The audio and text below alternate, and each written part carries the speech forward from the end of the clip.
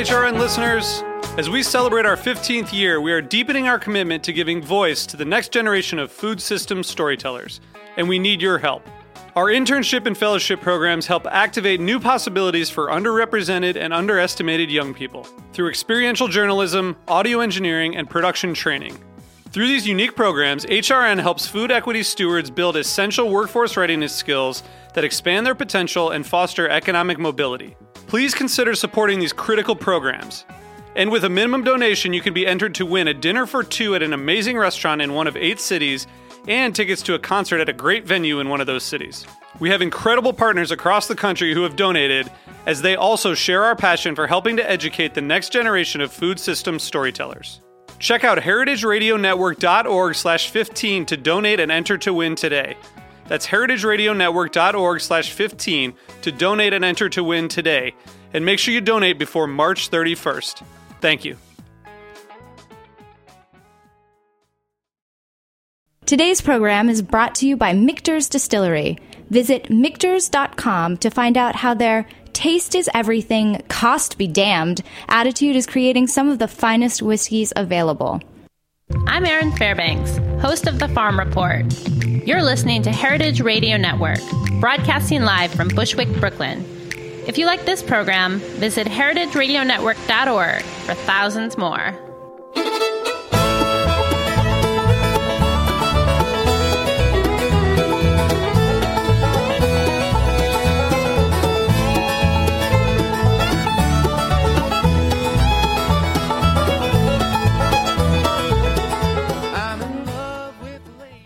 Greenhorns. This is Greenhorns Radio for young farmers, by young farmers, coming to you today from a beautiful lake in Dutchess County.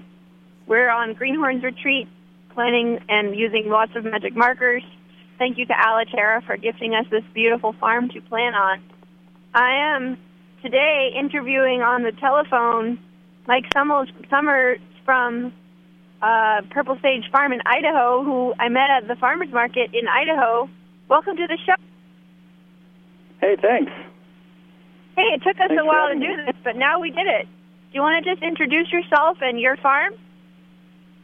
Sure. Yeah, we're a small farm. We're in the Treasure Valley outside of Boise, Idaho, about a half hour outside of Boise, and in a traditional farming community. Has been going on around in southwestern Idaho here for a long time, and so my dad and mom both grew up doing in this area, just grew up a couple miles away from where we are now. And, they started the farm in 1989, and it's on 50 acres, and about 8 acres of that is greenhouse and vegetable crop production, and the other 45 or 40 acres is for pasture for a small herd of sheep that we grow. So yeah, we just harvest and grow and harvest fresh herbs and specialty greens. So, yeah. So you're second generation, and you're walking into a bunch of infrastructure, and as I remember it, you are also interested in diversifying the output and doing a bunch of other products, like dried products and value-added products. Do you want to talk a little bit about some of those operations? Yeah, absolutely, yeah. Well, I'm actually like a fourth-generation farmer in the area, my parents and my grandparents and my great-grandparents did more commodities and cattle, and both of my parents have a marketing degree, and so before they started farming again, they kind of did the latest research back in the 80s and figured that organic agriculture was an emerging market that had a lot of opportunity into it, and so they started with growing organically and found a niche crop of fresh herbs to grow that was high value and low volume, something that's good for a small-sized farm like ours. And so yeah, they started with fresh herbs, the traditional fresh herbs that are used in food, and that lasted for a long time. And I moved back to the farm 5 years ago and realized that if I wanted to get paid, I would have to add to what we were doing instead of just kind of live off of what we were already doing. So yeah, we kind of saw the open gap in winter production. There was nothing going on in the valley, or not very much of anything, especially in terms of like growing food and not commodities. And so these greenhouses kind of make that winter season shorter, but it's still a hard thing to get through. So doing the value-added products is a great thing. So I started with the easiest thing, which was drying herbs. It's really arid in southwest Idaho here. They grow a lot of seed in this part of the state. They grow seed for the rest of the country here, so I figured I'd do kind of a similar thing on a much smaller scale, of course, and something that was a part of the farm already, doing the herbs. So dried herbs is the natural thing for that, and along with the dried herbs comes a way to you got to use it somehow. So my thought there is making tea with these dried herbs. Something a personal passion of mine that I really like, tea, and I like fermentation, and took me down the road of making kombucha with the herbs that we grow. And so we're in the process of building a commercial kitchen where we can take those herbs that we're drying and turn them into different teas and ferment them and make a high-value, special, unique product and have something to sell in January through March when we're not harvesting much. So right yeah, on. A lot can happen with a commercial kitchen. When I was there, I was really pretty thrilled by, and also freaked out by, the agricultural landscape around there, and just the sound of sprinklers going in every direction all day long, all night long, and the river there. Is it the Snake River? The Boise River is really close to town, and the Snake River is maybe 40 miles south of where we are, and the Payette River is about 20 miles north. So there's a few rivers. Oh, I guess I drove all the way to the Snake to go interview that guy, Don Huber, the GMO guy. But so you're near the Boise River. Mm-hmm. Do you want to talk a little bit about the history of the landscape around you and how, you guys are in greenhouse and in pasture? What are the kind of climate implications or environmental implications of the conventional land practices around there, and how are you guys thinking in terms of resiliency and drought proofiness on your land? Well, yeah, that's a great question. There's a lot of things that can be we're always thinking about, and we're in a really unique place here in Idaho. It's a desert, and there technically shouldn't be so much green land around here, but there's an amazing irrigation system down here in southwest Idaho to give water to the whole Treasure Valley, and it comes from the Payette River and from the Boise River, and it kind of flows into the Snake River eventually. And so this is a huge irrigation area, and it's all gravity-fed. There are no large-scale pumping stations for giant pumping or for giant irrigation districts. It's all gravity-fed, which is an amazing thing, and there's no place like it in the country. So it's a great place for agriculture. Lots of sun, drier conditions, so you don't have as much trouble with pests or weeds or fungus, and you have the irrigation to keep everything wet in the desert. And so we're right in the middle of that area, and we get our water from Payette Lake up in McCall through the Payette River and through the Black Canyon Reservoir, and that waters our pasture. For the greenhouse area where we grow vegetables, that's all, for the most part, that's all on well and on drip line irrigation, and so trying to deliver the water directly to where the plants are and nowhere else, so we don't encourage weeds, because if we don't water here, we don't get too many weeds growing. So we just have to be specific about where we set our water. So we have this desert condition, we have good irrigation, and so we take advantage of that with the greenhouses. Really like the desert weather too. In the wintertime, we can irrigate from the well, and we have lots of sunny days out here. And so that makes those greenhouses really work. There's no power in them. There's no lighting or heating. It's all through the sun, through what can come through the plastic. And so we really focus on watering at specific times of the day, and the timing of our planting is incredibly critical. Like, we're trying to race to get all of our crops in now to grow throughout the winter. So if we get them to the right size at the right time in the fall, and if the frost hits at the right time, then then we can make it through the winter well, or not very well, kind of depending. So it's a gamble every year, but usually, well, we're still here, so it's usually fallen in our favor. So I hope for this year. It hasn't frozen yet, so it's kind of interesting. And inside those greenhouses, you have like permanent beds of some of the herbs, and then just incredible diversity of herbs and flowers and edible and solid leaves and stuff. Could you just talk a little bit about, what it has been like? And I think this may be part of you telling your parents' story, but, did they start with 17 kinds of basil, or, build an appetite within the culinary community there, or how did that diversity come about?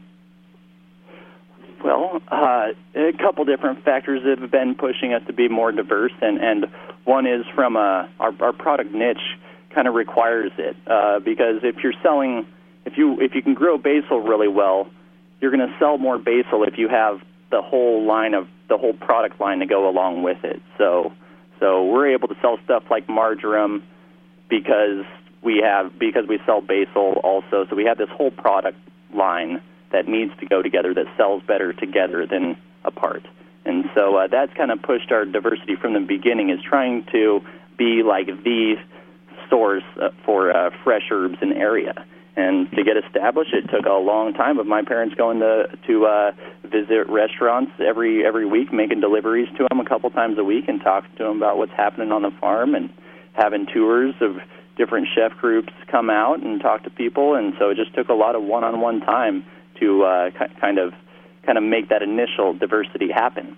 From there, it kind of moved on to other small volume, high-value crops like some specialty mustard greens and Malabar spinach and mosh and miner's lettuce and all these things that are hard to find. So it just kind of a progression from there. And then this year we've made a big jump in diversity, and we're growing a bunch of medicinal herbs, which I have an interest in. I'm interested in your food being medicine, but also the plants having there's just a huge amount of plants out there that have medicine that can be used in different ways, and so I'm exploring right now, growing 40 or 50 different kinds of new species of herbs and seeing how they grow and seeing how to preserve them, and so growing a new product line to sell. I don't know who I'm going to sell it to yet, but I'm going to start growing it and find out. And then we added some more diversity recently by doing a project with the Xerces Society and the Northwest Center for Alternatives to Pesticides, and we put in a hedgerow that in the middle of our farm that is about 325 feet long, and it has 115 plants in it, and there's about 37 different species of native plants to Idaho and to drier climates, and so we put all these 115 plants in that bloom at different times of the year and are solely there to promote beneficial insects and pollinators. And so this diversity has, we can make products with it and kind of research and kind of do what you love, grow interesting plants, and that's a nice thing. And then there's other reasons we have diversity is to get rid of pests and to promote beneficial insects and pollination, and that comes from our own ideals and curiosity about what's out there, just because we're really interested in growing different things, and it comes from the organic certification program that pushes farmers to increase diversity on their farm, and it comes from a lot of things we've read of just how that's just a better way to control your problems, control your pests and your weeds, use natural methods instead of chemicals. So yeah, it's a huge asset in a lot of different ways. Well, what I kind of want to always talk about, it seems like there's a lot of people getting involved in putting in these pollinator corridors, and there's been a lot of research on how sustaining that kind of base agroecology or insect populations, either in a wild area or marginal area or in a constructed wild corridor, has just tremendous benefits in terms of maintaining less pest pressure, and just like super fundamental to sustainable agriculture is having a wildland aspect and wild place for insects, wild place for birds, etc. And and sometimes that means you have to manage it, but a lot of times that means you just have to leave it alone, and it will take care of itself. Or, and it depends on the place. But there's a lot of spaces on our farm that are bare and look sandy, like they're growing nothing, but they're actually a great site for ground nesting bees. So you can put a lot of work into it and put in a whole new hedgerow, or you could just do nothing to it, or manage the noxious weeds, but otherwise do nothing to it, and just give them a home that's not disturbed. So yeah, it's important. Well, I guess the question I was having was about logistics. Like, how did you go about getting this Xerxes hedgerow? And, was it a lot of work, or, how helpful were they? And, could you just interpret a little bit, really briefly, that process for other growers who might be considering getting in the hedgerow game? Sure. Yeah, it is definitely a big project. I got approached by the Xerxes Society and NCAP, because we know a woman that works with NCAP, and they had a project come up where they had an opportunity to help some farmers do that, and they asked me out of a number of farmers, and I said yes, so it's a thing in farming where you look at a job and you're like, oh, that's going to take a couple hours, and it takes 10 or 20 hours, and that happened a couple times to us. We had to downsize because of other issues on the farm. We were kind of ambitious early in the year about what we could get done, and then conditions on the farm changed. We got busy, and we had to downsize the project that we were going to do with them. But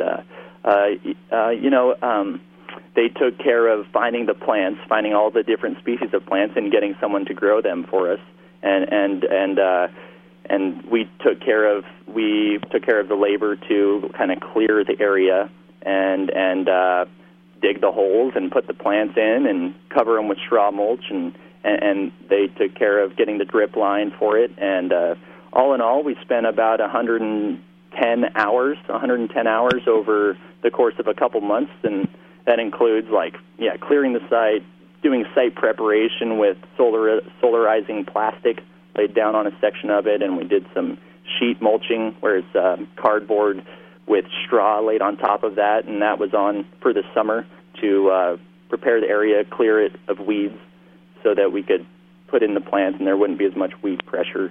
So there were a lot of parts to it, but a lot of it was kind of right up our alley too of a farm. You know how to prepare a new area for growing something, and you know how to transplant as a farmer typically, hopefully, and you know what it takes to keep plants alive. So these were all things that were familiar to us. So the problem was spending 100 hours on it, and it could have gone easier. Coming back to it, I would have done a few things different and simpler, and one is not start off with such a big project and step your way up, do a little bit at a time, and then get big once you know what you're doing with the hedgerows. But, for 325 feet, 2 lines of plants, it's 118 plants total, and to have a permanent site for that, I mean, in the long run, that's very little time, and it's a really valuable investment that's going to affect the farm forever. And so 100 hours in a summer, not a big deal to me. I see it as we came out on top. So, yeah, I think a lot of people could do it. Right on. So what's next for you, it sounds like, is figuring out how to market all these medicinals. I just had an awesome farm tour thanks to Hudson Valley Young Farmer Coalition at Chase Home Farm and Remedy Farm, where Jordan and Sarah are both involved in diversification.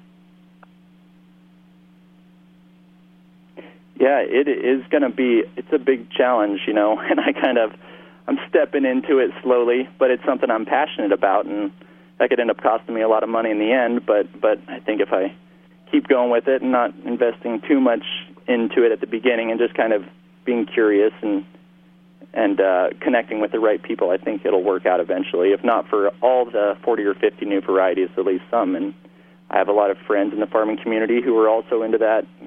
this kind of natural medicine, healing with your diet and your food, and eating the right plants, not taking drugs, but like actually eating well to be well.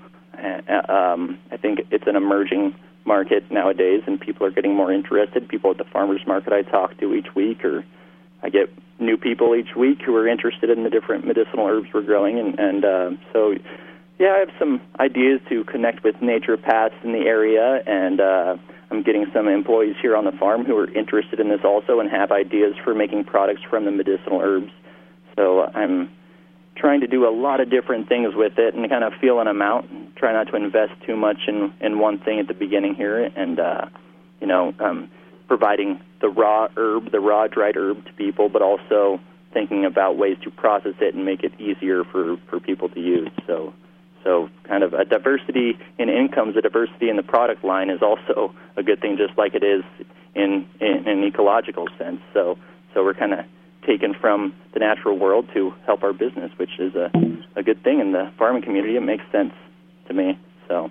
Well, and these ladies were talking a lot, too, about how, there's all these herbalists, and those herbalists are interested in using locally produced, and that, right now, a lot of herbalists are getting their herbs off the internet, even if it's organic, a lot of times from, like, Turkey and Oregon and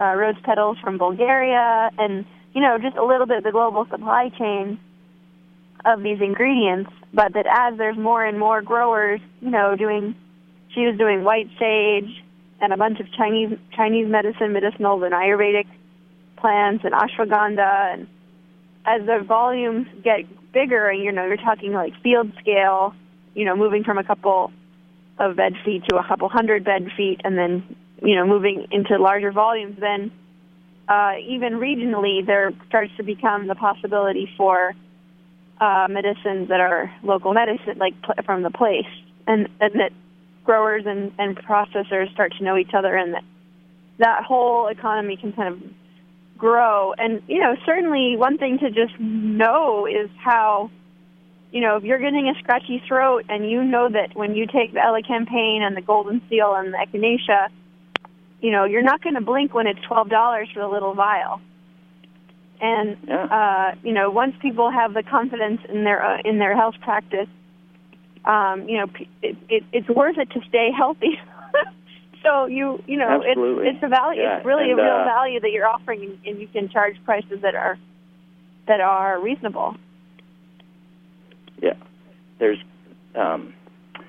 some other farms who are interested in growing some of these things too, and some farms who have other people who are interested in making medicines from it, and we are realizing, that like there is definitely a difference in quality in locally grown food and in locally grown medicinal herbs, and so there's a woman at the farmers market making different cough syrups and different vinegars, and I bring a bag of fresh stinging nettle cut the day before, and she takes it home after the market that day and makes vinegars for the next week's market, and those kind of relationships, it's building off the food community that is fostered, comes from the food community, and I think it. So in this dream life of ecological diversity and herb diversity and dreamy climate and groovy greenhouses, nothing's ever wrong and it never rains.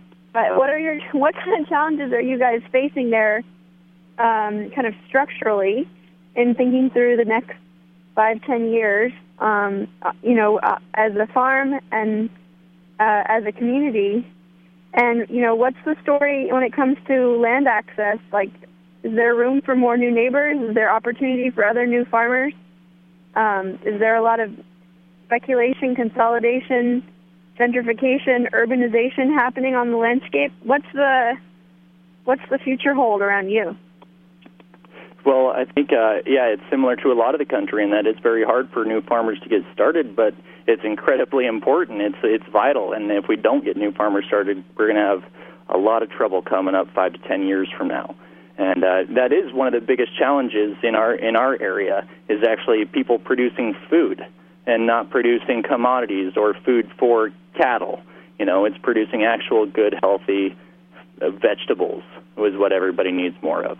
And yeah, it's hard work, and it's, my 10 to 20 year plan for myself and our farm is maybe not to be growing vegetables as much and to be growing something that suits our interests more, and that might be down the line of tea or growing these interesting herbs that I want to do other things with.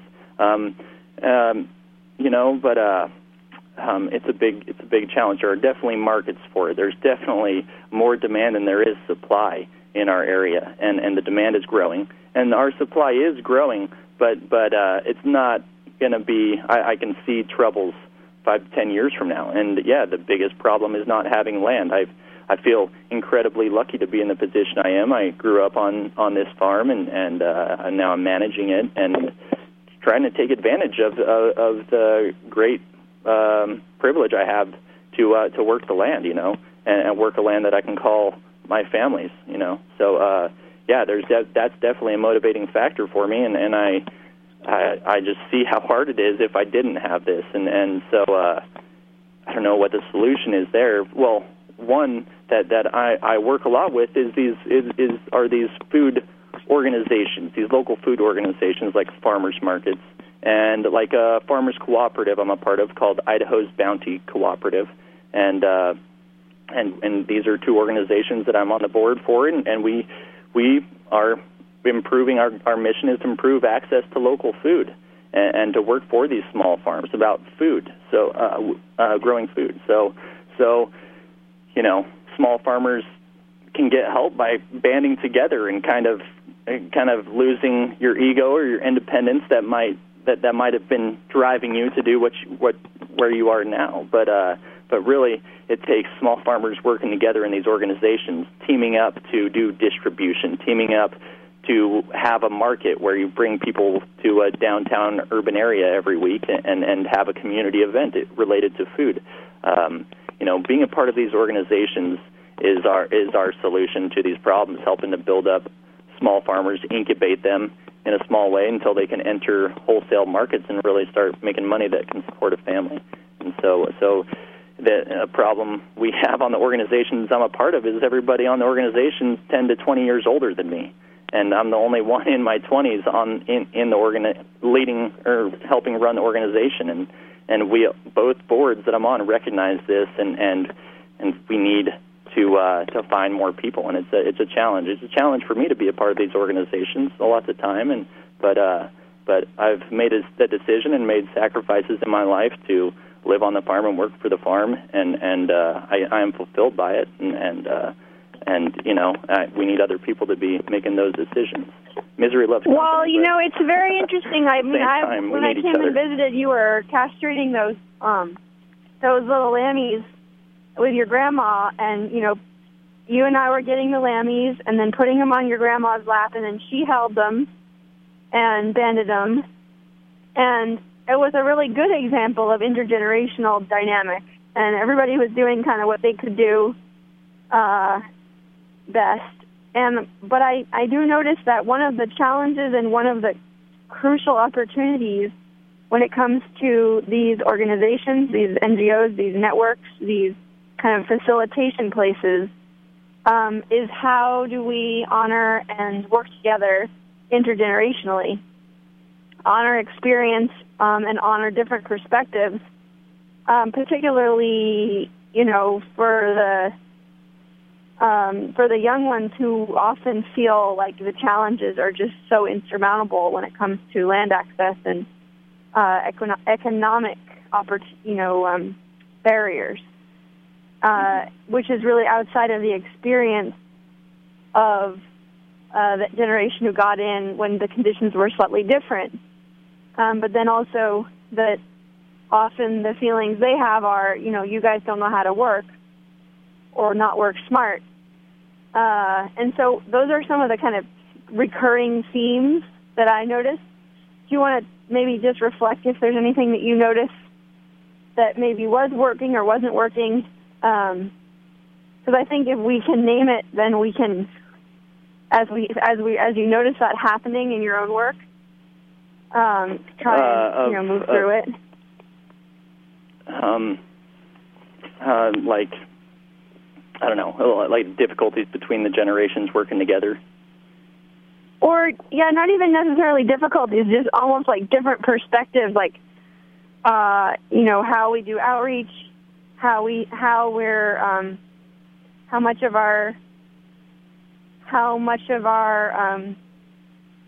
much possibility we have to find health care, how much, let me see, how do I say this better? I guess maybe it's just... Well, there's a lot of challenges, and I see in a lot of ways we could be different people on the outside, but I mean, everybody in farming, I think, has so many values that are aligned with each other, like age doesn't seem to be as much as a barrier between in the farming community that I'm a part of.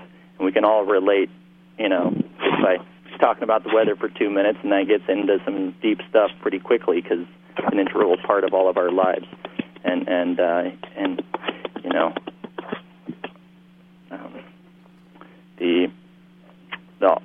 These organizations need, I would be pretty nervous if I didn't have, or things wouldn't work well if we didn't have the experience from the people who have been doing it for a long time. And Idaho is a very old agricultural community, and is a huge group of people who have been doing this for a long time. But also, there's a very small group of that group that is actually involved in food production, and the old timers are really on the outskirts, and I see them not participating in the local food movement because, well, it takes a lot of energy and time.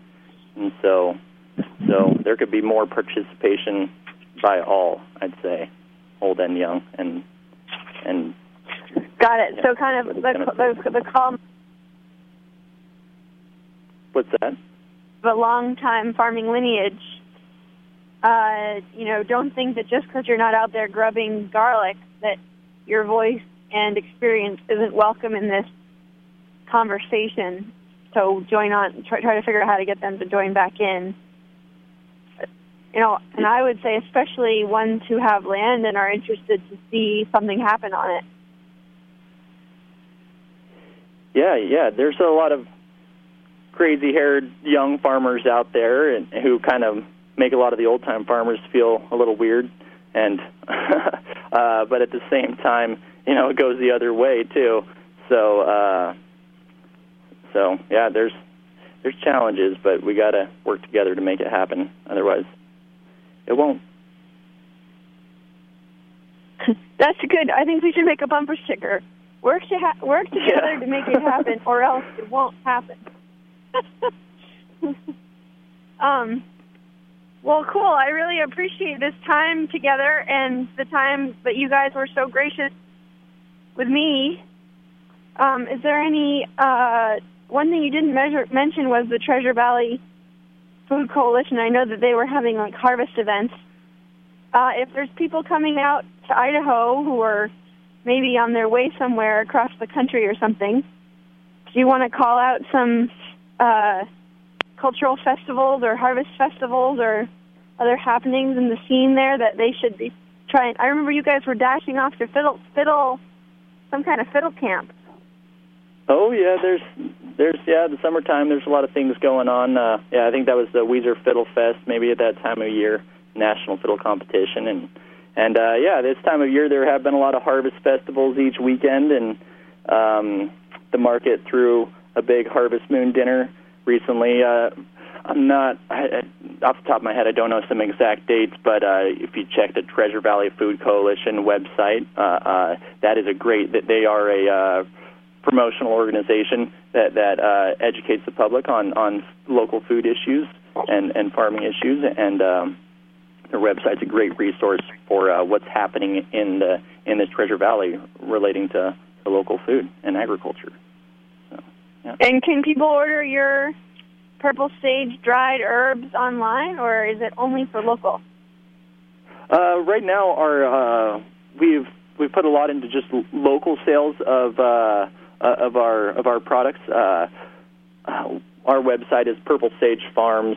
herbs.com, and you can find our contact information through there, and I can sure mail dried herbs across the country pretty easily. The fresh herbs don't work so well, or the specialty greens don't really ship across the country as well, and we have we have enough demand here in the state that we're not really able to grow too much more. But definitely we have a whole list of dried herbs, and we can be contacted through our email or through our phone, and we can get you connected with a good source for organic herbs of all kinds. Yeah. Thank you. Thank you for stepping up. Thank you all for coming on and listening.